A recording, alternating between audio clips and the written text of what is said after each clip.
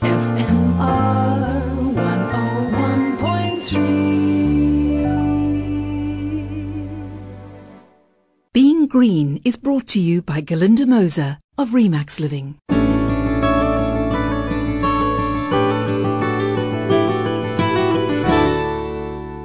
Hello, I'm Glynis Crook. The international research vessel, the Tara, sailed out of Cape Town on Tuesday after spending some 12 days in the city.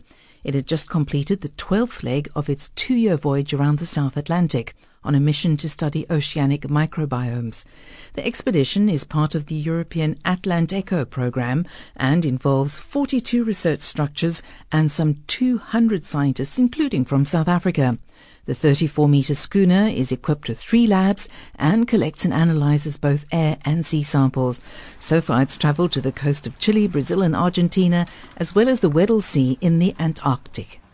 Well, last weekend I visited the team on the boat in the V&A waterfront and began by speaking to Dr. Paula Uber, a marine microbial ecologist from the Federal University of São Carlos in Brazil. She was chief scientist on the Amazonia leg and part of the team that travelled from Chile to Cape Town. Paula said they're studying microorganisms that live in the water, which could be anything from bacteria to the big phytoplankton and zooplankton. For example, the phytoplankton are the primary producer. They can produce photosynthesis, and they are responsible for more or less 50% of the oxygen in the atmosphere. So we can compare the phytoplankton of the ocean as the big rainforest, as in Amazon, for example. So they are really important for all the life in the ocean, but also for other ecology, other biochemical processes in the atmosphere. They're looking not only at the diversity and function of these microorganisms, but also how they interact with each other. Paulo says that on the transatlantic crossing, they also studied eddies that form mainly because of the different currents in the ocean.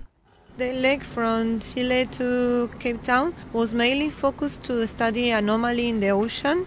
One of these anomaly we can say ring, that the water is flowing in circular, and this water is completely different of the water around. So, for example, you can find some community of phytoplankton, of microorganisms inside the rings that are completely different from the community outside the rings. And the importance of these rings is that they are generated mainly in the coast, and they bring all the community to the center of the ocean. So the communities travel inside these rings. With the climate change, for example, the currents also start to change.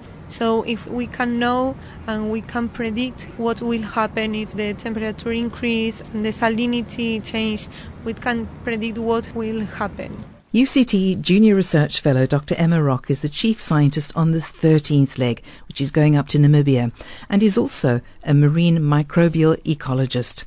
She explained why, on this leg, they're going to be looking at the Benguela upwelling, a process in which deep, cold water rises to the surface of the ocean. It's a very highly productive region, one of the most productive in the world. So these deep waters are upwelled to the surface. They're rich in nutrients. They create huge algae blooms, red tides, as many people have seen off the coast of the St. Helena Bay here in South Africa. And this is a great source for fish and whales. There's all sorts of biodiversity here, so it's incredibly important for the economy as well. And what we would like to do for the Atlanteco project itself is looking at the microbiome. So this is the very base of the food chain, but it's integral for marine life. Without the microbiome, there would be no life in the ocean. So if you were to put all the ocean biomass together and add it all up, including whales and fish and everything, 90 to 98% of it would be microbes. So very little is known about the microbiome, especially in this region. So we essentially want to get a sense of what the picture looks like and how certain features along the coast are affecting it. Emma said current climate change models don't factor in microbes, but they believe modelling outputs would look quite different if oceanic microbiomes were included. One of the main objectives of their project is to provide the Intergovernmental Panel on Climate Change with a report guiding it on how to incorporate microbes into its models. On this next leg, They're also going to be looking at how nutrients and pollution in the Orange River impact the Atlantic. So as we know, there's a lot of mining activity, microplastics, excess nutrients. These are all things that will impact the microbiome and therefore the productivity of this region. So we're really interested in seeing how things are affected there. We're certainly expecting to find microplastics. I'm very interested to see what the microbiome looks like. And honestly, this has never been looked at. So we're hoping, a bit like in our bodies, there's a good microbes and there are bad microbes, and the more pollutants, heavy metals, microplastics we don't know yet, that you inject into the ocean, the more you get sort of less helpful bacteria that appear. So we're hoping we don't find those, but that may be the case. That was Dr. Paulo Uber and Dr. Emma Rock, scientists on the research vessel the Tara, which left Cape Town on Tuesday to travel up the west coast of Africa. And that's it for this week from Eagle's Crook. Take care and goodbye. Being Green was brought to you by Galinda Moser of Remax Living. Ask not what your community can do for you. Ask what you can do for your community. At Remax Living Real Estate, our ethos is built on giving back.